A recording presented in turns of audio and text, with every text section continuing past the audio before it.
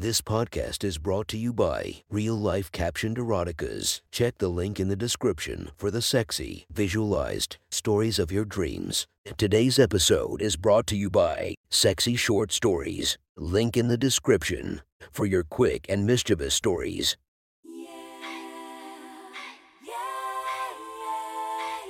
Welcome to my friend's Erotic Stories podcast, Reddit's Best Erotica, where we listen to the best erotica from our friends online.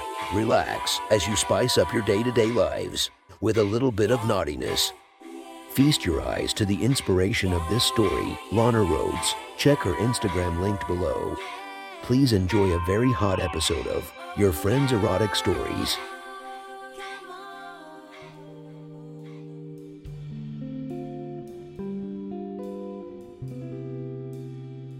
The next story is posted by author German Enigma from r/erotica. The title of this post is The Teacher's Workroom. Sit back and enjoy the story.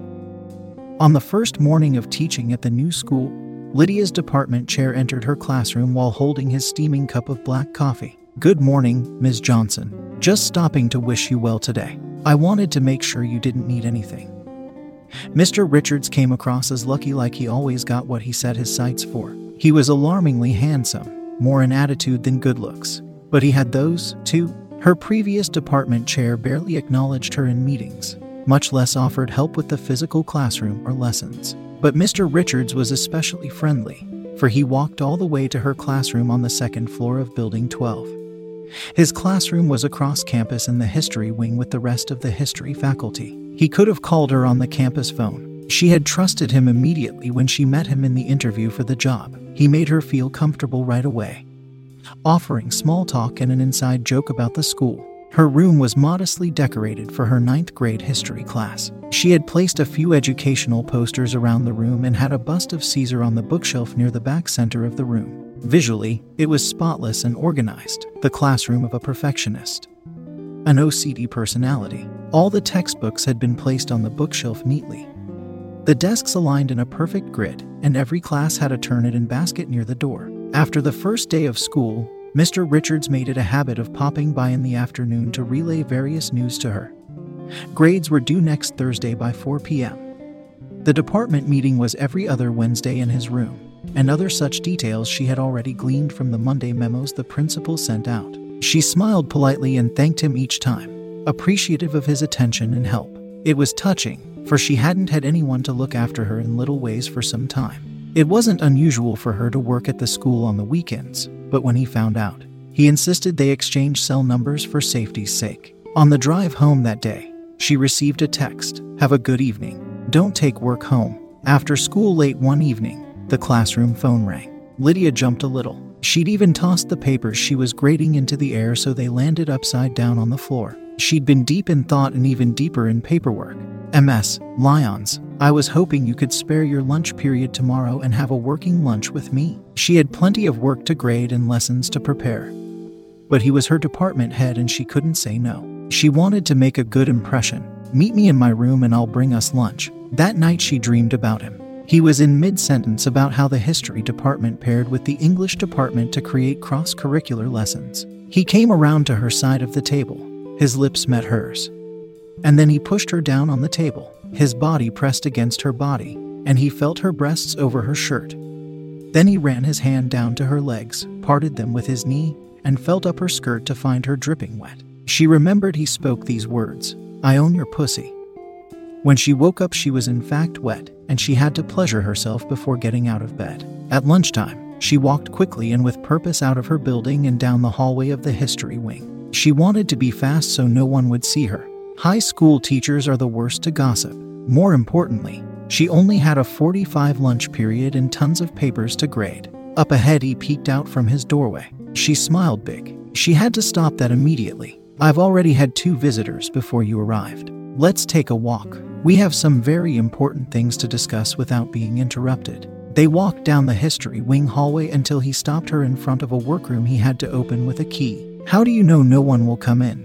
she asked. "Because it's my job to know," he explained clinically. He was tall. She hadn't noticed how very tall before. She walked into the darkness ahead of him. The room was an old teacher workroom that had been partially converted into a book storage room. The blinds were drawn, but a little light escaped through the cracks in the blinds. A conference table in the middle of the room was covered with boxes and textbooks and assorted files. After he shut the door, he walked her toward the back corner. The small amount of light allowed her to see him as though through a fog.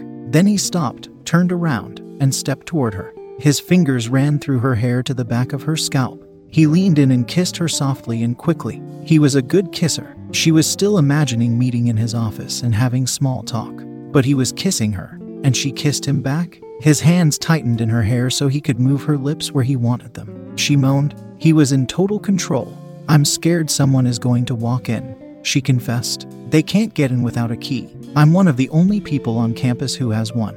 He moved her backward against the wall.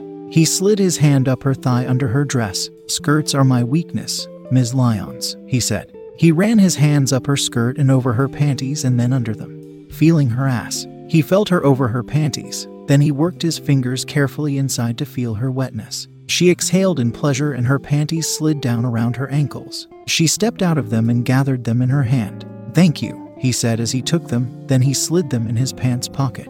"Are you going to give me my panties back before class? They are my panties now."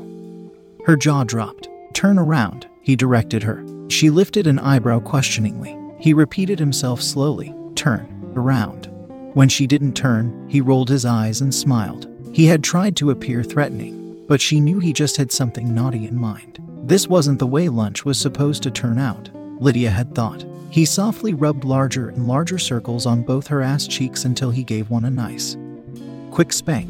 "Have you been naughty, Ms. Lyons?" "Not as naughty as I'm about to be." "Oh yay," he said somewhat excitedly. His hands moved out and up the small of her back, around to her abdomen, then up inside her shirt to her breasts. "Did I say you could do that?" She joked a little nervously. He turned her around and cradled both breasts in his hands, kissed them lightly over her shirt, then found his way inside her shirt again and up inside her bra.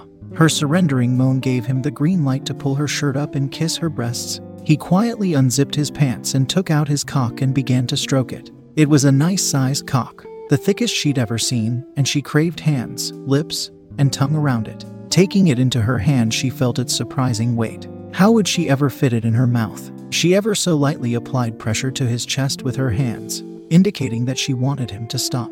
In her 2-inch heels and medium-sized skirt, she squatted against the wall and slid his cock in her mouth hungrily. "Suck my cock, baby."